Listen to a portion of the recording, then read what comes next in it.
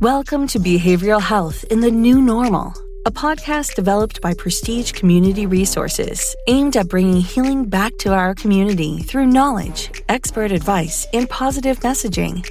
The show is a joint venture between the Department of Behavioral Health and Prestige Community Resources, funded by SAMHSA in response to the challenges currently impacting our communities. Hosted by Paul Wells Sr., who uses over 30 years of extensive clinical social work experience to conduct insightful interviews with experts and professionals on a wide range of topics that impact the Washington, D.C. community. From behavioral health crisis to education to financial hardship and anything in between. This show will provide information and insights that will surely make a difference in your life. I'd like to welcome everyone to the podcast that is being offered by Prestige. And this is a partnership with the Department of Behavioral Health in Washington, D.C. And I am so excited to introduce our guest today, Ms. Jennifer Jackson. Jennifer, how are you? I'm good. Thank you very much. I'm excited to be here. Yes, we have a lot of information to share, and we like to invite experts to our podcast. And indeed, you've demonstrated expertise, particularly in the area of HIV counseling, testing. And let me just tell the audience a little bit about you, and then we'll go right into self-introduction. But Ms. Jackson is an experienced capacity building manager with a demonstrated history of working in public health for over 20 years, skilled in partner services and outbreak response, HIV counseling and testing, HIV, STI, HCV prevention, syringe service programs, public health marketing campaigns. I'll tell you, stakeholder and community engagement. It goes on and on. Community-based organizations, state and local health departments. Jennifer, you really are committed to providing services and advocacy at the grassroots community level. So we're excited to have this discussion. So Jennifer, tell us a little bit about your background, both personally and professionally. Where did you grow up? Where did you attend university? What did your training entail? Tell us about yourself. Well, I grew up in Baltimore. Maryland. Yeah, Baltimore, Maryland. And I went to, I got my bachelor's at Towson University in school and community health education. And my first job out of college was for a medical center here in Baltimore, Park West Medical Center. I was an outreach worker for a Ryan White program. And so that's sort of where I got my start. And then over the years, just did a little bit of everything. Worked for, Planned Parenthood, where I did education and outreach, and worked for a university and did research. And I've worked for local and state health departments. So I've done just sort of, I lived in Baltimore for a while. Then I moved to the San Francisco Bay Area. I worked out there for a bit. And then I moved to Austin, Texas. I worked out there for about 10 years. And now I'm back in Baltimore, and I've been here since 2016. So I brought it all back home. That's right. Back home. Tell us a little more about your field of study and what your concentration and focus was in your training.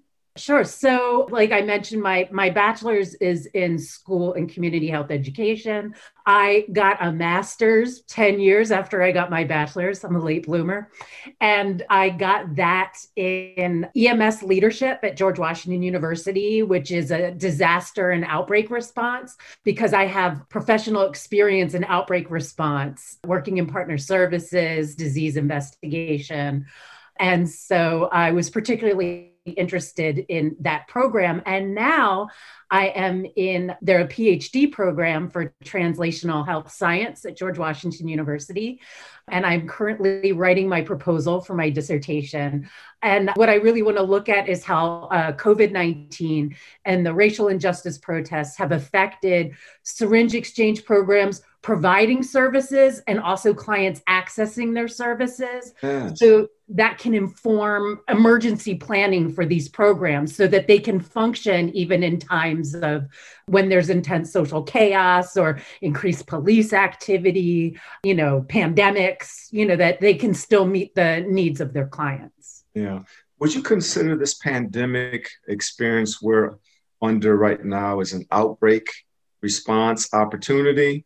And how do you relate to what's going on currently? Well, when you're a disease intervention specialist, and that's a DIS, that's the disease investigators, they always say once a DIS, always a DIS. And that is the case. So you see all of this happening and you see this spreading, and it is reminiscent of other outbreaks that I've seen that have been contained because they were not as infectious as, it's much easier, believe it or not, to contain, an HIV outbreak or a syphilis outbreak where you can have like a sort of a social sexual network and then you get everybody tested and treated. Yes. Mm-hmm. Whereas here it's just being out in public, and that's a challenge. But a lot of DIS are doing COVID work right now and are doing the contact tracing and the investigations. So when I look at it, I mean, when this all started to happen, I immediately took the COVID trainings online because as a DIS, I figure at some point somebody is going to call me and say, we need you to help with contact tracing. So, I'm prepared to go if they need me. Jennifer, why did you decide to study outbreak response, and how are you using that knowledge during this pandemic? I particularly liked outbreak response because it was something I was already doing professionally. And I was interested at the time of taking on more of a leadership role, and being able to respond. And so, my school just happened to have the perfect program for that. I was the only public health person in it. Everybody else was coming from the EMS side. Yes. So they all sort of understood or disaster response. So they understood that side of it. And I understood the public health side of it. Okay. But I've always been really interested in public health, and especially in the field of infectious disease. So it just made sense. I saw that as an opportunity and I grabbed it. Absolutely. Jennifer, can you tell me how HIV and the AIDS community is being directly impacted by the pandemic? Oh, yeah, absolutely. So one, it's affecting access to providers, right? Okay. So seeing a lot of increase in telemedicine and other ways that providers can engage with their clients. It affects people's access to treatment, to access their medications. It affects, it's sort of like every step of the way, counseling and testing. And now you're starting to see testing sort of ramp up again. But for a while, there was no HIV testing going on out in the community because it wasn't safe to get together and do those things, right? That's right. So people had to modify their services. Yes. I work very closely with an outpatient HUD clinic, substance use disorder clinic. Mm-hmm. And part of the enrollment process is a medical screening. And, telehealth is the primary format of service delivery now, but people have to come in for the medical screening, blood work, TB testing, yada, yada, yada. And it's interesting how this clinic has had to stagger the schedules and be more mindful about distancing and just taking additional precautions. But it does limit the number of consumers who can enroll in a specific period of time. The need has increased, but the access opportunities have decreased because of the method of enrollment and admission. So that's kind of what you're speaking to, I believe. Yeah. That's definitely been a challenge too, right? Limiting the amount of people that can be seen and people not having access. Another issue that I've been seeing is, people are losing their jobs. Yes. And so people are losing their insurance. Right. And with that, the ability to pay for their HIV medications. And so, some people are relying on the ADAP, the AIDS Drugs Assistance Program, but some people, for example, a friend of mine doesn't qualify for it because his husband makes too much to be able to have him get that support. Yeah, right. However, he doesn't have insurance coverage and they can't really afford the medication. So then there's this sort of funky area that they're in where they're trying to sort of problem solve how you're going to get your medication. Yeah. So and unfortunately, some people choose to not access medical services at this time because of the cost. And that's going to increase their instability and so on and so forth. So how do we ensure continuity of care for people who are HIV compromised, and how do we improve the likelihood that someone's going to reach out for services and get the services that they need? That's been the real challenge for people. And I think telehealth is definitely like one of the ways to go.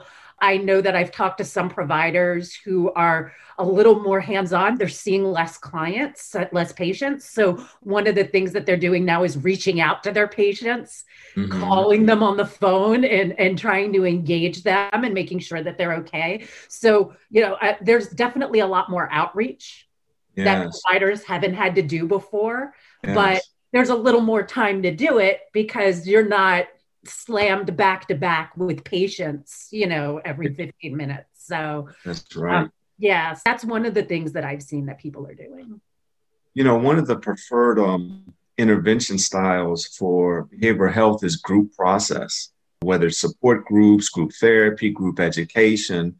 And we've not realized, or we're not maximizing that format right now. And because of the pandemic, Zoom, you do have Zoom groups available, but I find that many of the consumers that we relate to at the community level don't even have access to Zoom and aren't familiar with the technology and may not even have a phone or computer, which again limits their access. But I truly miss the opportunities that present themselves in a group process, whether you're working in a supportive nature or just a pure therapeutic function. How does COVID-19 affect the way we provide care for people who use drugs? Do you have any thoughts on that? Yeah, I have a lot of thoughts on that. It affects so many things. One, services for people who use drugs, and it depends on what you're looking at. So if you're looking at, for example, syringe services, they're operating on a shoestring budget as it is. A lot of these organizations, So, they have people that are out there, they're trying to sort of change their services to be able to meet the needs of people who might be quarantining, right? Because they don't want to, for example, a lot of places now who had centers that people could come to and access, syringe exchange and other services. Now they can't let people in the door. So they're setting up tables out in front so that people can come up and get what they need that way. Or they're using mobile vans, or they're doing home pickups of syringes and being able to drop off whatever supplies they need and engage with people sort of in a safer way to make sure they're okay. I know that in some areas, like for example, in San Francisco, their syringe exchange started giving out tents to people who are homeless, because how do you quarantine when you don't have a place to live? Yeah. And so they've had to change the types of services they were providing or the types of resources that they were distributing to their clients. So you see that on one hand. And then with things like MAT, like assisted treatment and medications for opioid use disorder, with that, you're seeing a change to telehealth.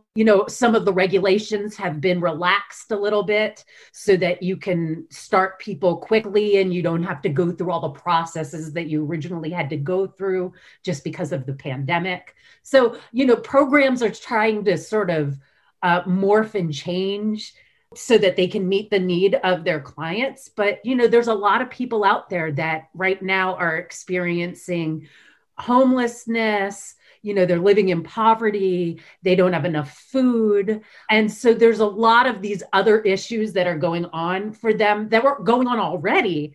And then you add that layer of COVID to it. You add trauma that people are carrying around with them. You add substance use disorder to it. You add HIV and other comorbidities. I mean, people are really dealing with a lot right now. Yeah, you're absolutely right.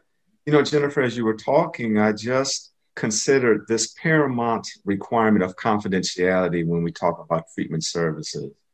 And now that we're moving outside of the clinic walls and in the community and we're visible to everyone, what is the impact of potential breach in confidentiality? I mean, I have my tent set up, the services are clearly demonstrated on the tent. Everyone kind of knows why you're coming to the tent. And I wonder what impact that's having on the client or consumer who's walking and obviously identifying themselves as in need of this service. I think that even not in a pandemic, that is a very real concern for clients, right? Like I used to run a mobile testing and syringe exchange van in the San Francisco Bay Area. And if you're accessing, people knew what we did, people knew the services that we provided. And, as long as there's stigma around things like HIV and substance use, you're going to have people judging you for accessing those services. And I think one of the things that we did, we had set places where we would set up so people who were comfortable to access those services could access them. But another thing that we provided as part of that program was testing on demand and service on demand. So somebody could call us and say, I'd really love to be able to do this, but I don't want to come to the site or be seen. And we would arrange a meeting point to be able to meet them. It might be behind a mall or behind the McDonald's or someplace where it's just a little more private. Of course, we've always kept their information, has always been kept confidential. And even if you're working, people see you going on a van, there's usually lots of different services being offered there. They don't exactly know why you're there. And records are very secure now. So I think that part isn't the issue, like that HIPAA part. It's more the stigma part of people seeking to access the services. Yeah, thank you, Jennifer, for clarifying that. Jennifer, what's the biggest challenge we're facing currently or related to the pandemic and just public health generally? Give me the top 3. There's so many. I would say there was already a housing problem, and housing is good public health, and it keeps people safe. And I think that is a huge issue. I also definitely need to mention the isolation that people are experiencing during this time. People who use drugs who are, we're seeing increases in overdose, right? Because people are using more isolated and quarantined. And they don't have people around them. So if they were to overdose, there's nobody there to be able to administer naloxone, provide rescue breathing. I think that overdose is a huge issue right now. But definitely going back to that isolation and that what they call quarantine depression. I mean, it's real. And having people who, connectivity is so important for the community, right? And especially like you were talking about, like having groups, and especially if you're in recovery, like being able to go to a group and being around people in the same room is way different than being on a Zoom meeting where only half the people have their cameras on and people aren't really engaging with each other and you're not physically in the same space together. So there's definitely, I think those issues are pretty significant. Jennifer, you mentioned that stability factor of housing, just having stable housing as the foundation for good recovery opportunities. And you're absolutely right. There's so many of our consumers that are just struggling with adequate housing.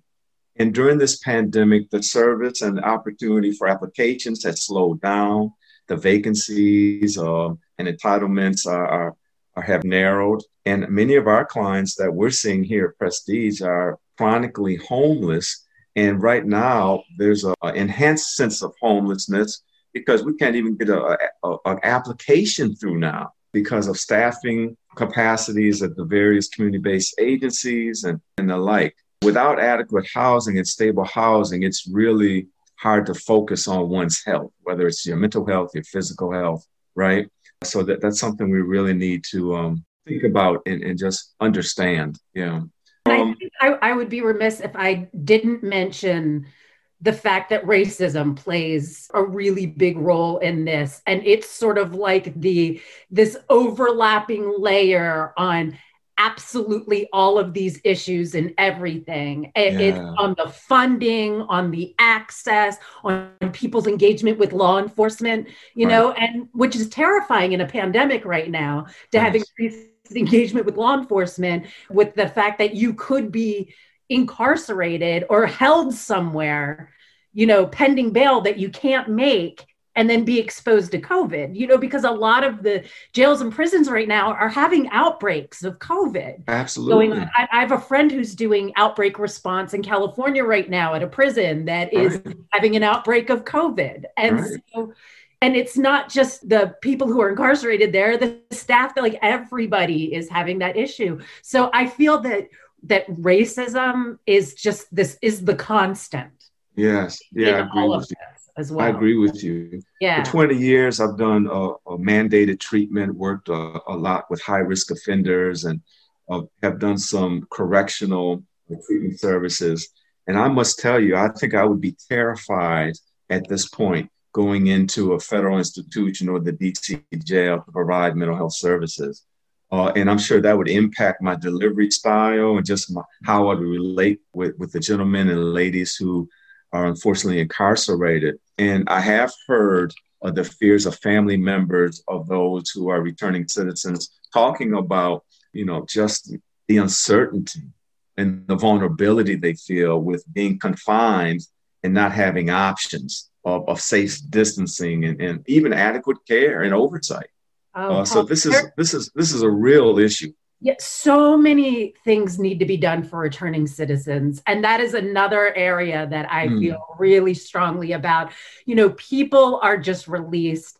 And, when you look at rates of things like Hep C in the prison system, which is significantly higher than out in the general public.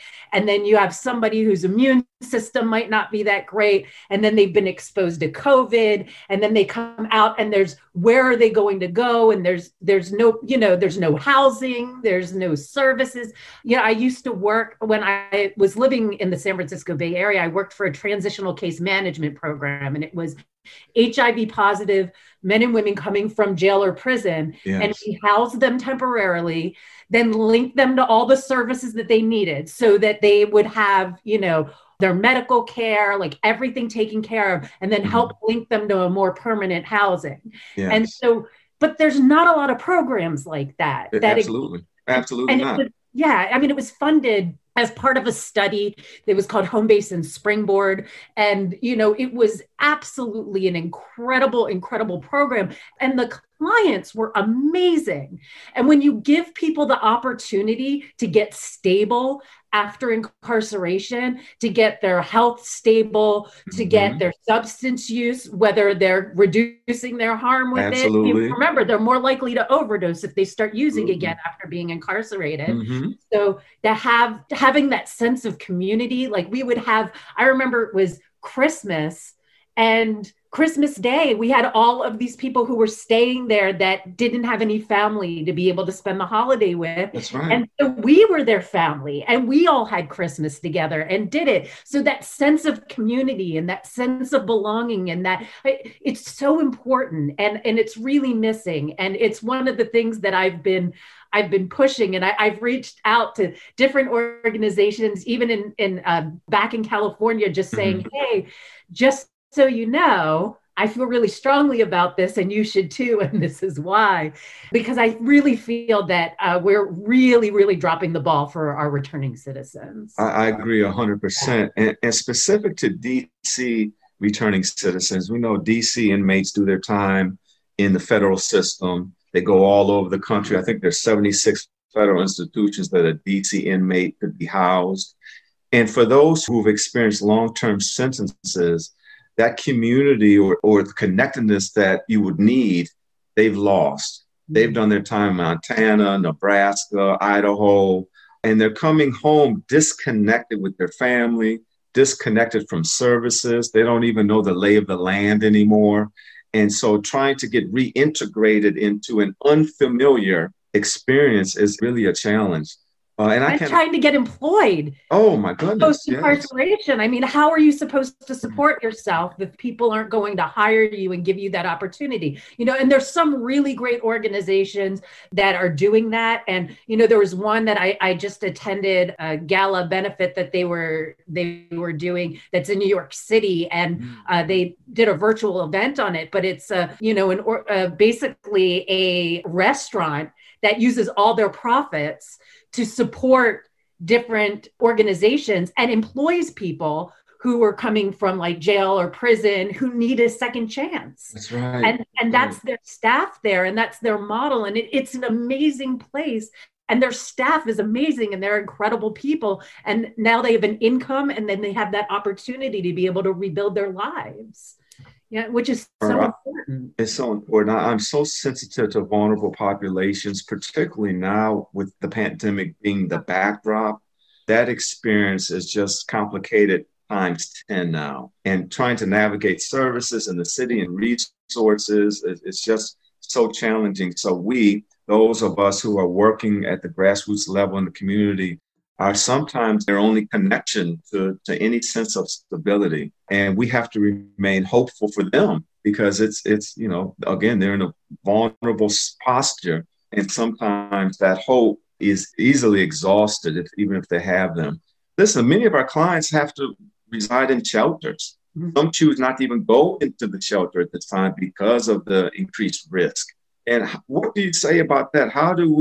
What do we do with a consumer who has no housing, whose only option is a community-based shelter, and they'd rather live on the street? What are your thoughts on that? I've seen that plenty of times. I've seen that where people feel safer on the street a lot of times than they do accessing any type of services. Like, right. We were talking earlier about focus groups that I just did, mm-hmm. and the community members in the focus groups that were saying that they get more respect on the street than they trying to access the healthcare system. Yes. The people that are supposed to be providing them the help treat them, they said that they experience a lot of stigma, they're experiencing a lot of racism, that staff is unsupportive. So a lot of times there's this reluctance to engage in those services. And it's the same thing with engaging with services around like the housing and the shelters too. Absolutely. Jennifer, could you tell us more about the focus groups? I'm glad you mentioned that. What's the intended purpose? Who are the participants? What's the goal of the focus groups? Yeah, so I did these focus groups for the Opioid Learning Institute, which is funded by the DC Department of Health. Health HIV is the capacity building assistance, training, and technical assistance provider. This, as well as a couple other programs for the DC Department of Health, EpiBerry program, and then also DC Engage. But what this program specifically does, it's a comprehensive educational initiative to educate prescribers and other health professionals on safe opioid prescribing practices. Okay. And we develop a self-paced, accredited curriculum that covers topics related to like opioid prescribing, treatment options, harm reduction, opioid use and misuse, and better ways to communicate with patients. And so one of the things that I strongly believe in is stakeholder engagement. And, I want to hear from clients, and I wanted to hear from community health workers. We wanted to hear from our providers, the providers that are providing buprenorphine, and medications for opioid use disorder, yes. And also the providers that are not data wave to be able to provide that, but are still seeing clients with opioid use disorder. And we wanted to talk to them because their feedback would inform what we're going to design as educational modules for our program. So, what are some of the themes that you're hearing from the participants? So what we found is mm-hmm. that community health workers, they were saying that, one, they have such an amazing connect. Community health workers, to me, are rock stars of public. Absolutely. So I'm just going to put that out there right there. Rock stars. They're amazing. And they have these connections with clients, they're not like medical providers, so they can really engage with them. And they said that what they have seen is that the health system serving people with opioid use disorder in DC was characterized by a punitive nature, and that it focuses on data collection over client-centered care. And that there was a lack of a whole person health lens, and that it was difficult to navigate. And they said that one of the things that needs to be addressed, and this is something we could address through training, is judgment by front desk staff and addressing policies that punish clients rather than acknowledge their effort to seek treatment. So sometimes there's policies like, if you're 15 minutes late, we won't see you. And you have somebody that's very willing to start, medications for opioid use disorder. Mm-hmm. And what they're late getting there, and all of a sudden they're turned away from service. And it's kind of like, I call them like they're little fragile baby ducks, and you just want to grab them while you can and link them as while you can. So that has been an issue. And also community health workers. And as somebody who's implementation scientist, this really resonated with me, says that a lot of funding opportunities that are put out, whether they are local or federal, are not community informed. It's more, so it's people who are really removed from the practical application of how things work. And so what they would like to see is more community health worker, more stakeholder involvement in these funding opportunities, that they can inform the funding opportunities before the RFP is released. Yeah. So what do you intend to do with the information you're collecting, and what kind of advocacy and follow-up do you intend to do? And who are you going to share this information with? Well, I'm going to share this information with everybody who will listen.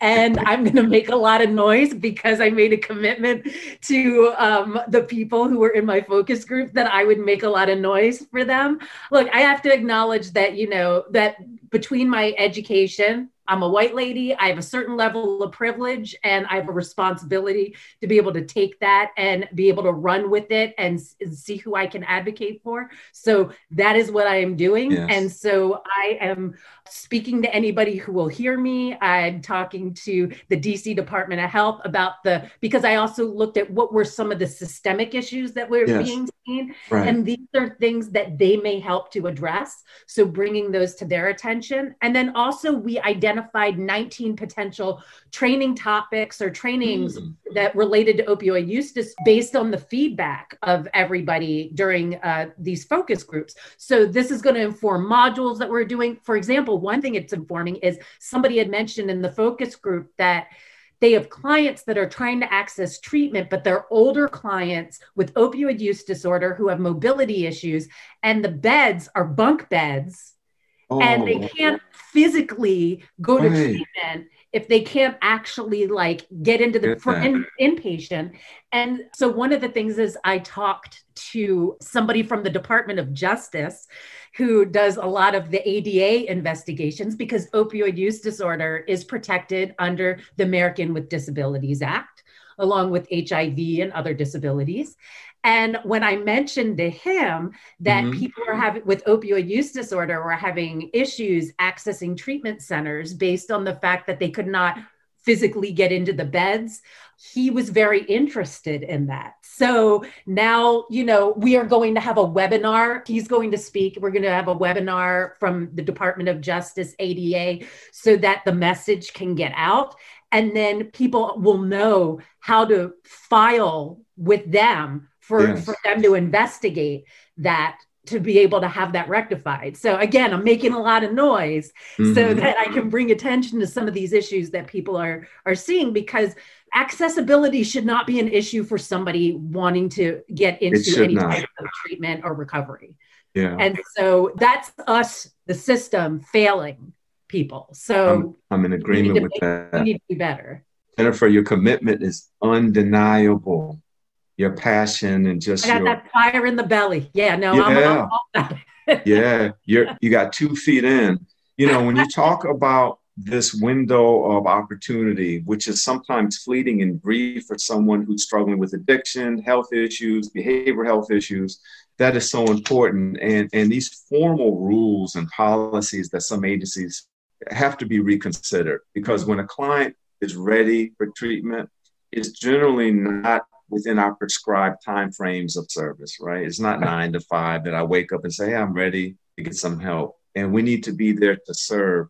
One of my most remarkable experiences as a manager of treatment programs was this must have been in the 90s, where a returning citizen was coming home after 30-year stay with Bureau of Prisons. And he had to report to treatment within 24 hours of landing back in DC. So he comes to the halfway house, and he had to attend the next scheduled orientation center. Well, he came to the orientation center, I think he was 20 minutes late. And there was a policy in this program that if you're beyond 15 minutes late, you would not be allowed into the orientation group, and therefore couldn't enter treatment. It would be in violation immediately of your your release condition.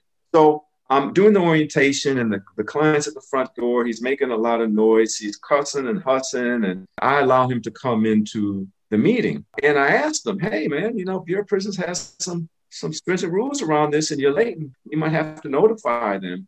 And what he told me really had an impact. And he said, Mr. Wells, I'm sorry for being late. And he said, listen, Mr. Wells, I've been locked up 30 years. And when I first got locked up as a young man, the metro system wasn't even in operation. There was not a metro. And so I'm coming home now.